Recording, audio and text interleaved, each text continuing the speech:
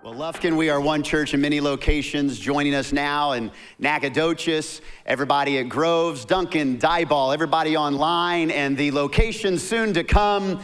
Come on, church family, let's welcome each other today. Glad to have you. We're going to jump right in today, and I want to start with a question. As we continue in this series on the book of Romans, here's the question I want you to ask yourself. Take a moment, kind of settle yourself, lean in today. I believe that this message is pregnant with some life change for you. I think many times we get so into the routine that the routine becomes the rut. And even though we are in a familiar place doing what may be for many of us a familiar thing, God wants to do a new thing in you. This may be your 900th time with us at Timber Creek. This is actually today marks 9 years since the first Sunday I preached as the lead pastor of Timber Creek. This is my 9-year anniversary. And, yeah, well, thank you. Oh, thanks, Mom. Thanks, Mom, for starting the applause.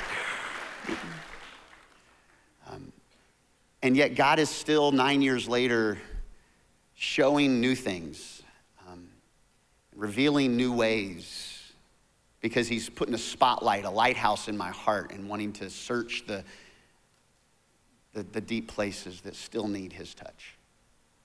I want to be open to that and surrender to that. And I invite you to take a next step there as well. So the question I want to ask you today is, where do I need to change? Where do I need to change? As you consider your life just at the surface level, want to save a little money, want to lose a little weight, want to buy a different house, want to finish that degree, okay, great, good. Have some goals. Have some goals. I want to save $100 by the end of next week. Awesome, I just set a goal. That takes no energy whatsoever. Accomplishing the goal is what takes the energy, doesn't it? Where do I need to change? Maybe it's in a marriage that's got a little more conflict than what you really know is as healthy as it could be.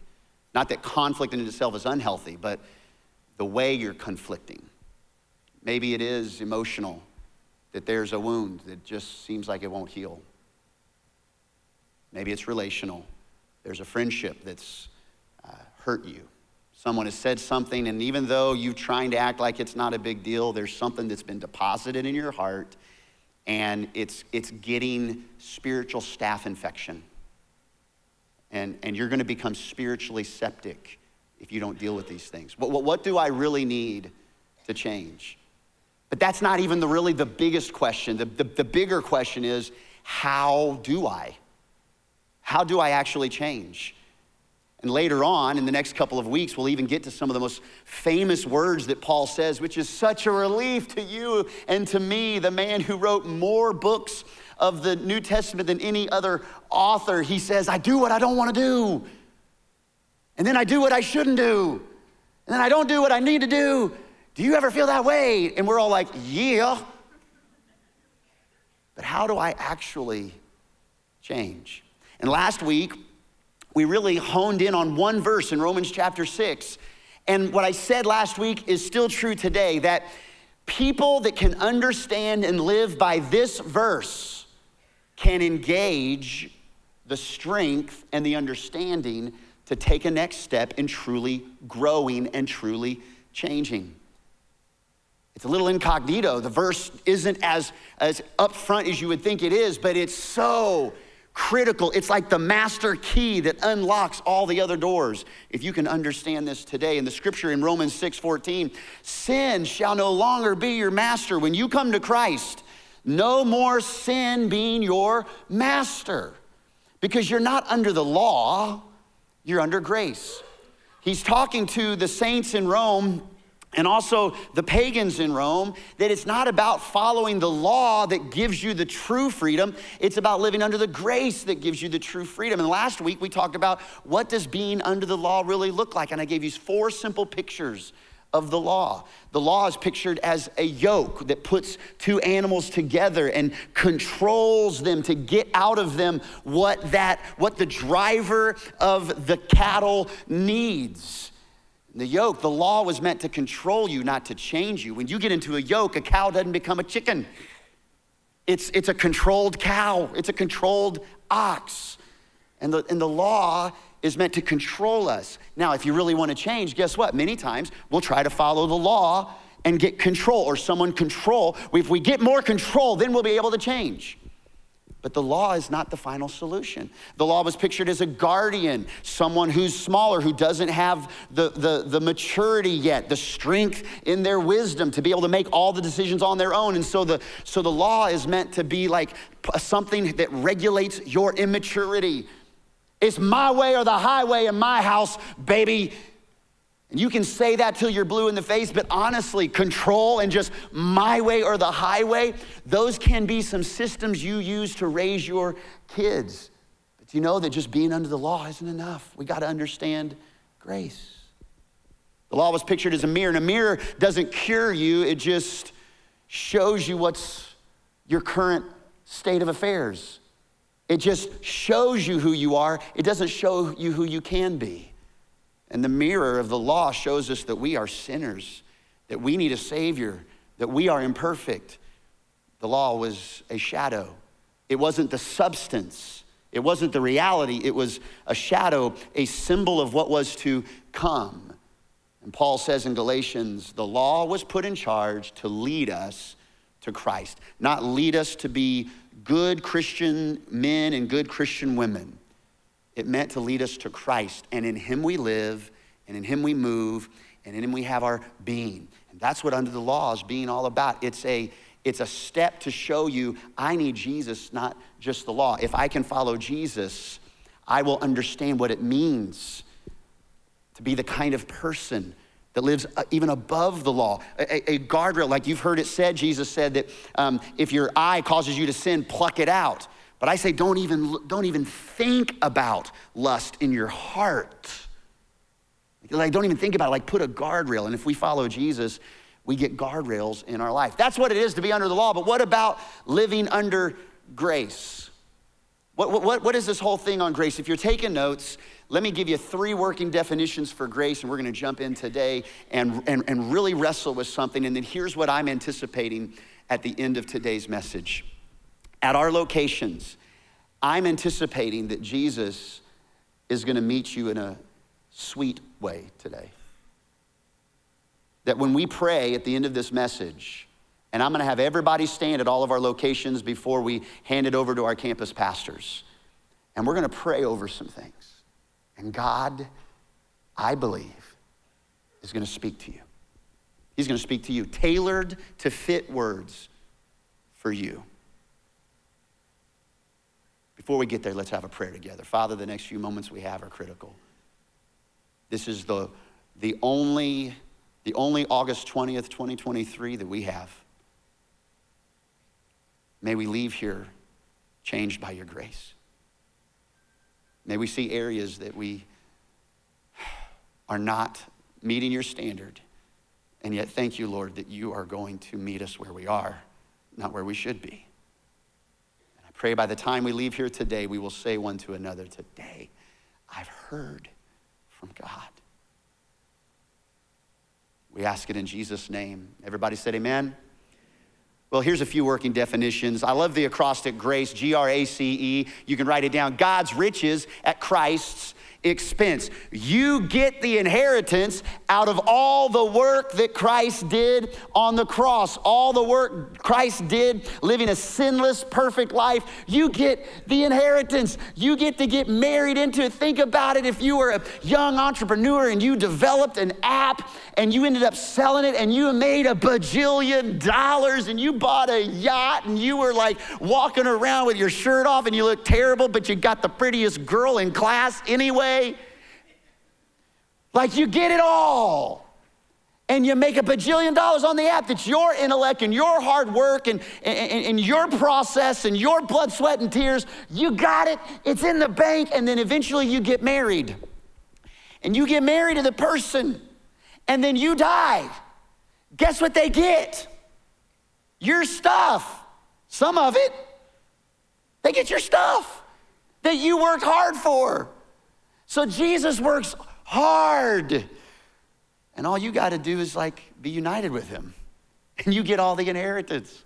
God's riches at Christ's expense. Here's another definition. God given us what we need, not what we deserve. And you and I deserve punishment. We do deserve to pay the price. We do deserve to grovel because we have blown it a time or 2 or 12. But he gives us what we need. We need grace. Here's another one. Grace is kindness, and he's kind to you. Kindness shown to someone who can't earn it or ever repay it. Now, kindness has gotten twisted these days where we can't stand up for anything anymore because, well, you're not being kind, or you're being, you're offending me by the word of God. That's offensive, or that doesn't work in this culture. Sometimes some of the kindest things you could ever do to your kids is keep them from sinning. It's a very kind thing to do, to tell them the truth and speak the truth in love. It's a kind thing. Jesus has given us kindness. You don't have to figure out the Omega code. You don't have to figure out the Da Vinci code. You don't have to figure out some mathematical equation to know what Jesus has done and what he is inviting you into. It's clear. He wrote it down. There is no mistaking it. There's no like fuzziness, like, what is this grace thing? Like it is, let me make it even clearer. Ephesians 2, it is by this grace. It's by grace you have been what? Saved. Through your faith, believing he is who he says he is. He's done what he says he can do. It's by grace you've been saved. And this is not from yourselves, thinking you could earn it, or by the denomination you're a part of, or by the good works you did, or by praying to the big man upstairs and all that and whatnot, and all of your circumcision stuff. You're like, wait, what? Well, circumcision was just the way the Jews identified a covenant with God. For us, it may be water baptized into a specific denomination, or sprinkled this way, or baptized that way, or believe in a certain way, or preaching in this way. Like all of a sudden, all these different things that we do to try and earn salvation, it ain't about that. It's the gift of God, not by what? Come on, every location, not by what? Works, so that no one can boast. Look what I did. Look how I did it. Look what I accomplished. So I want to give you some good news. You can write it down as you're filling the blanks on the worship guide or in your notes today online. Good news. Salvation is received, not achieved. I don't have to achieve it. I don't have to run after it. It's received. Now, receiving it means I have to put a hand out and embrace what has been a gift to me. I have to take it. And I have to hold it. I have to understand it. There's good news. But this brings a good question up, honestly. If it's not under the law, if it's not about what you do, if it's not about walking that tightrope of denominationalism or that tightrope of certain legalism, should we do good things? Yeah. Faith without works is dead. Should we model Christ? Like the more you become like Christ, the more Christ should be shown through you. The fruit of the Spirit, like do not live by the flesh, gratifying the lust of the flesh. Instead, live and walk in the Spirit. And you don't have to do those things. So yes, we're walking a certain way, but that's not how we get saved. Good news, but there's a good question in all this. If we're saved by grace, and it's all about what he did, not about what you do, here's the question. Why not just live any way you want? If it's a gift and you receive it, it's like when I was 12 years old and I received a gift for Christmas, a Swiss Army knife. And I mean, it was, you had like 19 different knives in there, a corkscrew for a bottle of wine, I guess, at 12, like a toothpick, tweezers, you name it, okay? Like it had it in there. Anybody ever had a Swiss Army knife, okay? All kinds of different places you can open up. And the first thing I did, we had a basement in our house in Kansas, and it was wide open in there, just a few poles. And the first thing I do as a very responsible, mature 12-year-old is I get Christmas boxes. Me and my brother, we get our bikes downstairs, and we cut like army tank holes, slots into the boxes. We're putting them over our head, and we're riding around inside the basement of the house trying to knock each other over. It was great. Like the high level of maturity in the Yancey household. at 12. Well, my sister was 5 years old at the time, and I had put another box over my head. This is the way you do it, carpenters, just let you know. You do it from the inside out, apparently, and you're holding the box with with the top of your head, and you're cutting where your eyes will be. And I'm cutting through with my Swiss Army knife, really treating it nice with that cardboard. And my sister comes up, and she thinks she's gonna be funny. She starts pounding on the box like this. Before I can even stop, and before she can even stop, puts her hand right on top of that, and that Swiss Army knife goes right through her hand. My sister told this story in 6th grade, and Christiana Hughes passed out right there in the front row. Christiana was in our youth group later on, and my wife was telling a story in our kitchen, and behind her, she was saying something about a thumb being broken, and all of a sudden, boom, and there's Christiana. So if anybody's passed out, we'll see it's either the story or the Holy Ghost. But what am I saying? I can take that gift and not use it the way that I really want to use it. Like, why can't I just take the knife and use it any way I want and not be safe with it? I need to guard that and protect that and cherish that gift. And this scripture that says, Paul in 2 places, verse 1 and verse 15, he basically asked that question, why can't I live any way I want? By what shall we say then? Are we to continue in sin that grace may abound? No, of course not. By no means, he says. Verse 15, he comes back around. He circles back and says, what then? Are we to sin because we are not under the law, but under grace? No, by no means. So what I want to offer you is 3 principles that Paul's going to give us to profound life change. That if you're not living by the law and what you do, and grace is a gift, and it's not achieved, it's received, how do you really engage life change for your life? Paul gives us a glimpse into the process. He says, don't you know that if you present yourselves to anyone as obedient slaves, you are slaves of the one whom you obey. Present yourself as an obedient slave, you're a slave to the one you obey. And he says, either a slave to sin, which will lead to death, or you're a slave of obedience, which leads to righteousness or rightness with God. Now, for you and I, in 21st century United States, this idea of obedient slaves gets ticklish and gets hard to situate, because our filter of 21st century slavery, we think of it as race-based, forever, brutal, a deep, dark smudge on the soul of this nation and of humanity. That's what we think of. But when Paul is writing, he's not referring to a race-based power smudge, never-ending, can't get through it, only based on who you are and what race you are. He's talking about indentured servanthood. When I was a slave in 1st century, I may have owed a debt that it was going to take me forever to pay it off. So I could pay it off faster. I could pay it off faster by becoming a servant in the house. And that where I become a servant or a slave in that house, that's my master, and I can work it over 3 years, 5 years, 10 years, 20 years.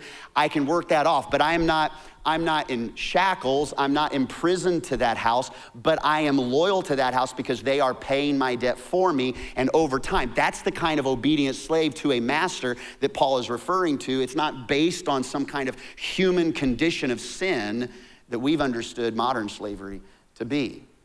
So the first thing, you got to situate your understanding of what Paul's meaning, and here's the first key to profound life change for you and for me. Number 1, you got to recognize the shape of your own spiritual slavery.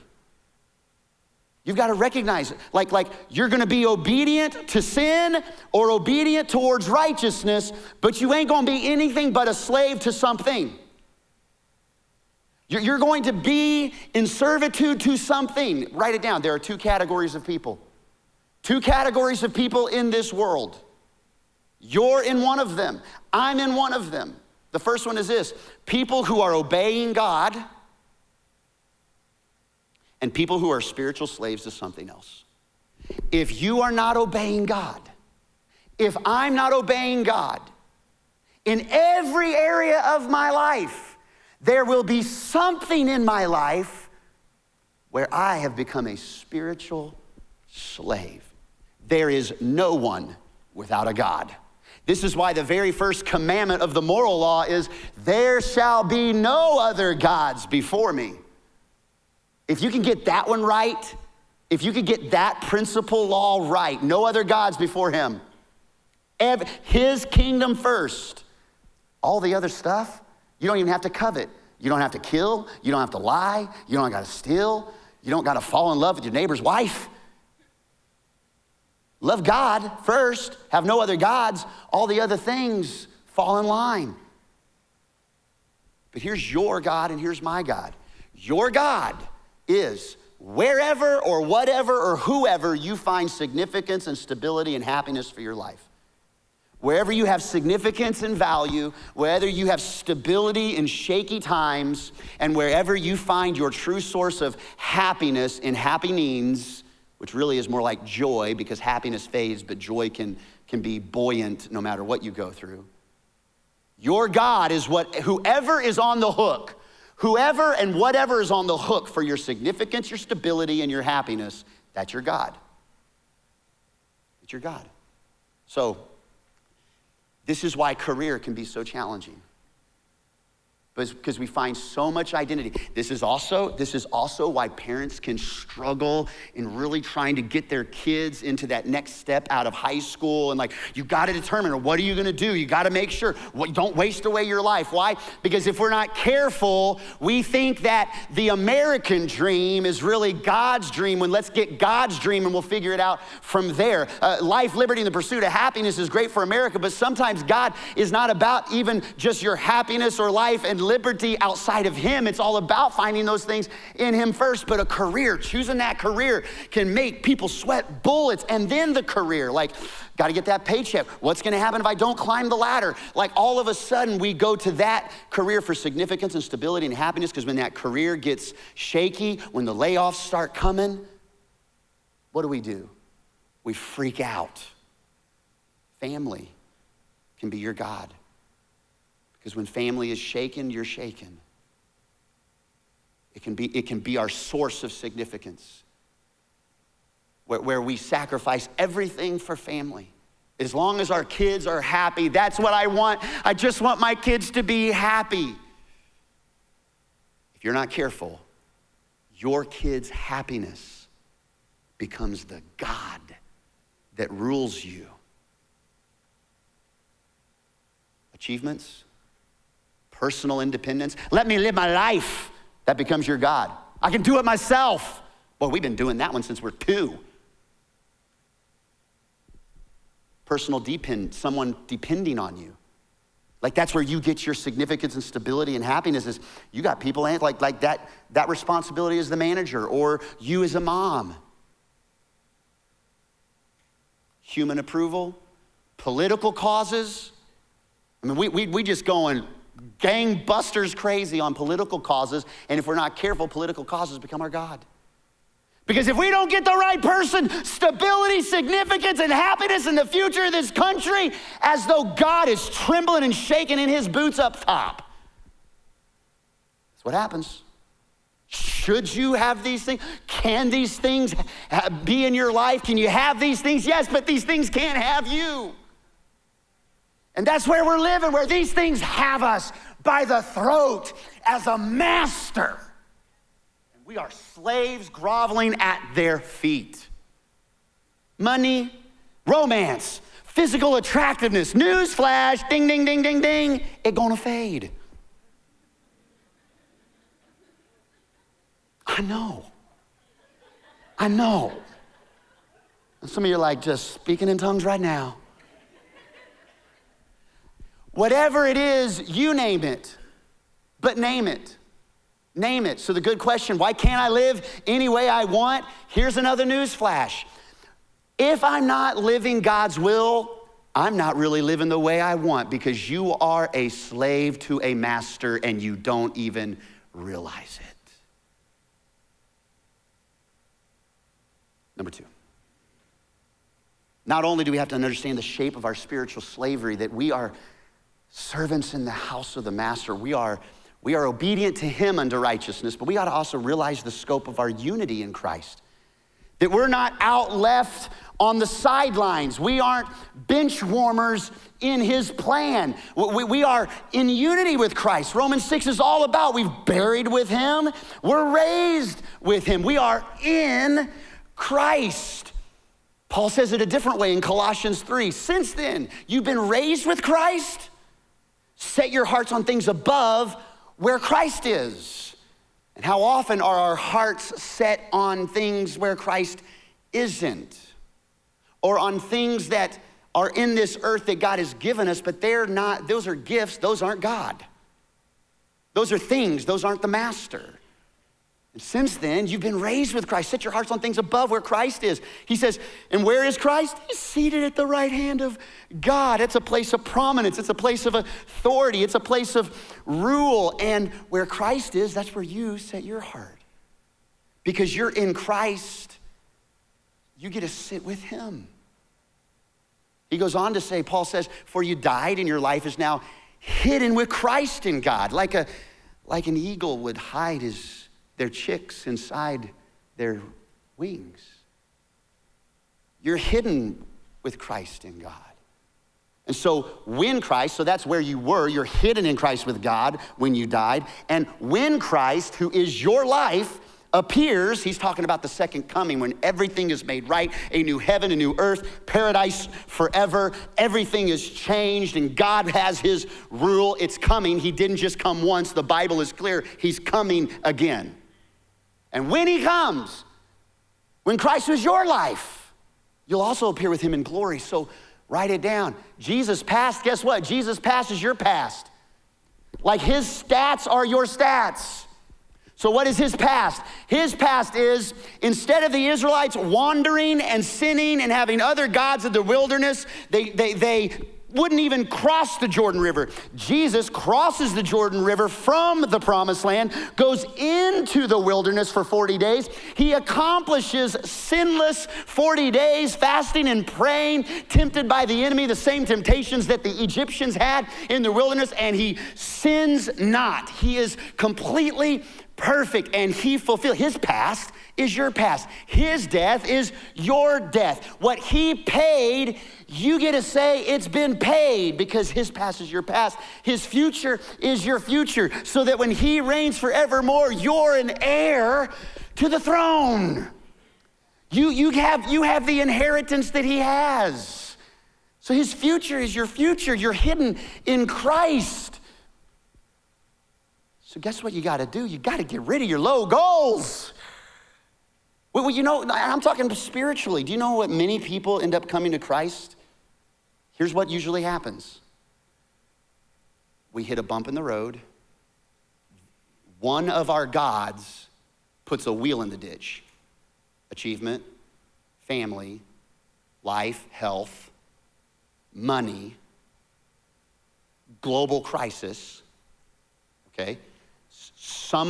One thing we were putting so much significance, stability, and happiness in, it gets a wheel in the ditch, and we say, whoa, I don't know if this God is the God that I really want to serve.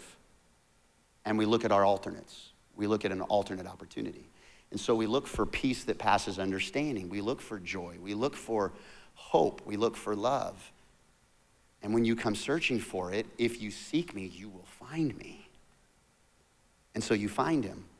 But I want you to know that just having inner peace, you're scratching the surface on all of the riches that Jesus has for you and your relationships and your marriage, and you're doing it your way. You want to do it your way, that's fine. But your way is your God. But when you do it God's way, you get to get rid of all the low goals. And you get to see things bigger. He's transforming you way beyond the little things. I love a quote that I have in my journal from C.S. Lewis. And he's talking about what Jesus does when he comes into your life. This is from the book Mere Christianity. I just want you to listen. Imagine yourself as a living house. God has come in to rebuild At first, perhaps you can understand what he is doing. He is getting the drains right and stopping the leaks in the roof and so on. Now, you knew that those jobs needed doing, and so you're not surprised. But then, and now, he starts knocking the house about in a way that hurts abominably and does not seem to make any sense. What on earth is he up to? The explanation is that he is building quite a different house from the one you thought of. He's throwing out a new wing here, putting on an extra floor there. He's running up towers and he's making courtyards with flowers. You thought you were going to be made into a decent little cottage, but he is building a palace that he intends to come and live in himself. That's how he sees you. Stop setting your low goals. Anticipate that you cannot anticipate the change he can bring. Like, you just gotta anticipate that you can't anticipate. Like, I don't even know what I don't even know. It's crazy. Who knows what God's gonna do in this? Who knows what God's gonna change? Who knows how God's gonna show up? Who knows how God's gonna meet my every need? I don't know. But I'm gonna anticipate that I can't even anticipate. And that's exciting, but it's also in the hell on earth we face when we close the casket. We can't anticipate the kind of change he can bring. So you got to understand the shape of your spiritual slavery. Either you're a slave to obedience in God or you're a slave to something else. You got to understand that you're in unity. So like, man, if he is for us, who could be against us? Like if God were choosing his kickball team, he would see you not as a Jeremy. I mean, he would see you as a David Beckham. I don't know. He would see you through his son. He'd see you as perfect through him. Number 3, you got to live daily out of that new identity. That's the challenge. It's not even the new identity, it's the living daily. How often do I go back to being an old Jeremy? I got to put that old away. I got to stop putting new wine in an old wineskin. I got to live daily in my new identity. And the law was given to a nation that had been slaves for 400 years in Egypt. They were exodused. They were freed from that slavery, and yet they still were grumbling, mumbling, and complaining, and even wanting to go back because they just couldn't see what God was up to, and they didn't know if they could really live out their new identity as a free nation. And they get to the point where they've wandered for 40 years, and they get back to the Jordan River, and they go, they're ready to go. And Moses says, send scouts out. 12 spies go and check out the new land. 12 spies. They're out there for 40 days, they come back. They gave Moses this account. Man, we went into the land to which you sent us, and it does flow with milk and honey. Here is its fruit. What? It's crazy, Moses. It's crazy, Momo. It's gonna be awesome. But then men who had gone with him said, whoa, whoa, whoa, whoa, whoa, whoa, whoa, whoa, whoa. We can't attack those people. They're stronger than we are, and all the people we saw there are of great size. Sounds like a Yancey family reunion. Anyway. We seemed like grasshoppers in our own eyes, and we looked the same to them. Pause. If they're spies, if they're secretly going, how do they know what they look like to them? I'll tell you how. They just assumed that they knew, that there was no way that they would see them as nothing because they couldn't see themselves as anything but bugs. So how do you live daily towards life change? You got to see yourself through the eyes of the right I am. I am someone who has failed. He says, I'm forgiven. I am someone who's not enough. I am more than enough. I'm someone who's been conquered. No. I say you're more than a conqueror. You have to live and see yourself through the eyes every single day. Every day. This is why it's so powerful to start a habit of spending time in prayer every day. Not just so you can follow the law of reading your Bible as a good Christian robot, but so that you can remind yourself daily of who he says you are and who the Word of God says he is. So you don't get it twisted and you don't get it forgotten and you don't get sideways and you don't drift, because we all are like sheep. We drift. We stray. And he says, no. See yourself, understand where you are, know your unity, because sin don't need to be your master.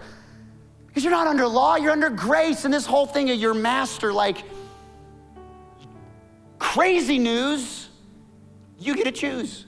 You get to choose this day who you will serve. You get to choose your master. You get to choose who you put a white towel over your arm for. You get to choose your master. He's not even gonna force you into the house. You don't wanna live in his house with him, he won't make you live in his house with him on this side of eternity or the other.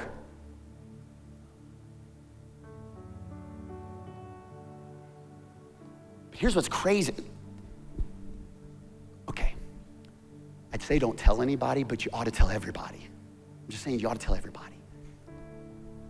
If you sign up and you choose to live for him as your master, it's crazy. Just hear me on this. Let me give you the job description. You don't have to clean his house. He prepares a place for you. That when he comes again, he'll receive you to himself, that where he is, you can be also. He builds the house. You don't have to wash his clothes. Even though your clothes are like filthy rags, he clothes you in his righteousness. Let me tell you what else is on the job description. You don't have to cook his breakfast to like get in good graces and make sure that, he gets the meal right on time. As a matter of fact, you can deny him 3 times in the moment of his persecution. And you can hide and you can be fearful and you can go back to what you were doing before you ever met him. And yet he will walk under the shore. He'll invite you into a miracle. He'll meet you on the shore. He'll cook breakfast for you. You don't have to hide your tears. He'll wipe every tear. As a matter of fact, when you cry, he will weep with you. He mourns with those who mourn. You don't have to beg forgiveness. He on the cross has already said, Father, forgive them. They don't know what they're doing. You don't have to wash his feet. The master of the cosmos rolls up his sleeves and get on his own knees. And these dirty, sandal-ridden men, he says, I'm doing this so you'll do this for other people. You don't have to work off your debt. It's been paid in full. Here's what's even crazier. In order to be a servant in this master's home, I don't have to be a servant. I get to be a son. Because the one and only son became the ultimate servant. So write it down. If you will, how do I change? If you will give yourself to the only master who became the ultimate servant, your life will change. Your family and your legacy will change. And will it always change the way you want it to change? Well, no, you're not God. But God has a way of piecing everything together according to his riches and glory to serve a purpose that you just better anticipate that you cannot anticipate the kind of change he can bring. I'm asking you to be sensitive, not to a speaker. I'm gonna ask you to stand where you are, but stay where you are. Do not leave our auditoriums unless you have an emergency. If you have an emergency, please, by all means, leave. Looks like we have 3 emergencies right now. No, I'm kidding, we don't. Lufkin and Nacogdoches, those joining us in Groves, everybody online, Diebel and Duncan, I'm asking you to stand as well. Symbolically,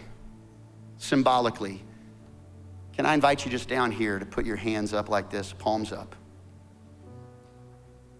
and let's pray together. Father,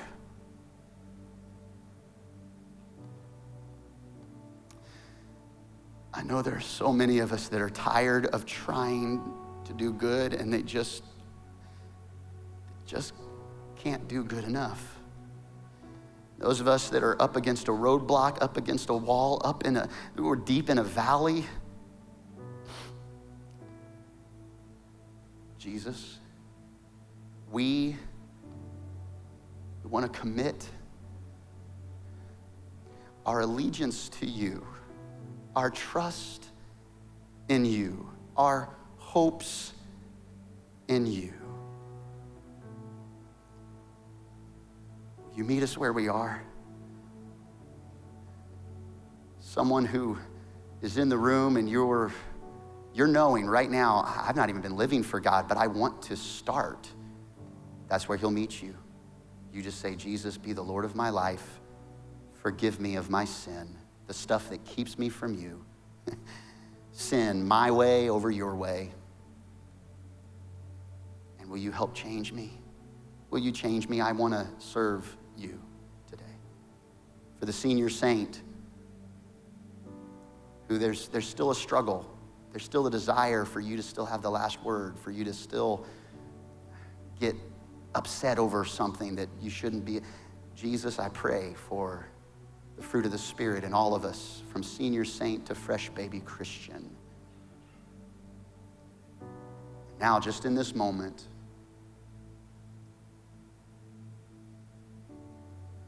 Jesus, how do you want to encourage us today? And I want you to listen, because I believe Jesus personally, just in the next few moments, wants to say something in your heart to you. So listen quietly.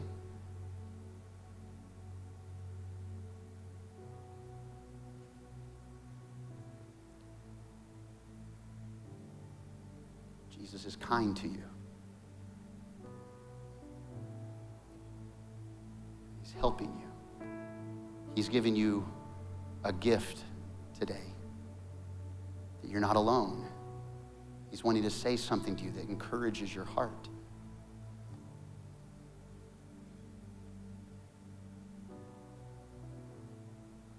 Now, will you receive that? And if you haven't heard anything specific from God in this moment, what would it look like that this week you walk with a little bit of an expectancy and anticipation that he wants to show you special things and speak to you in special ways in very surprising circumstances? And we ask all of this in Jesus' name. Amen.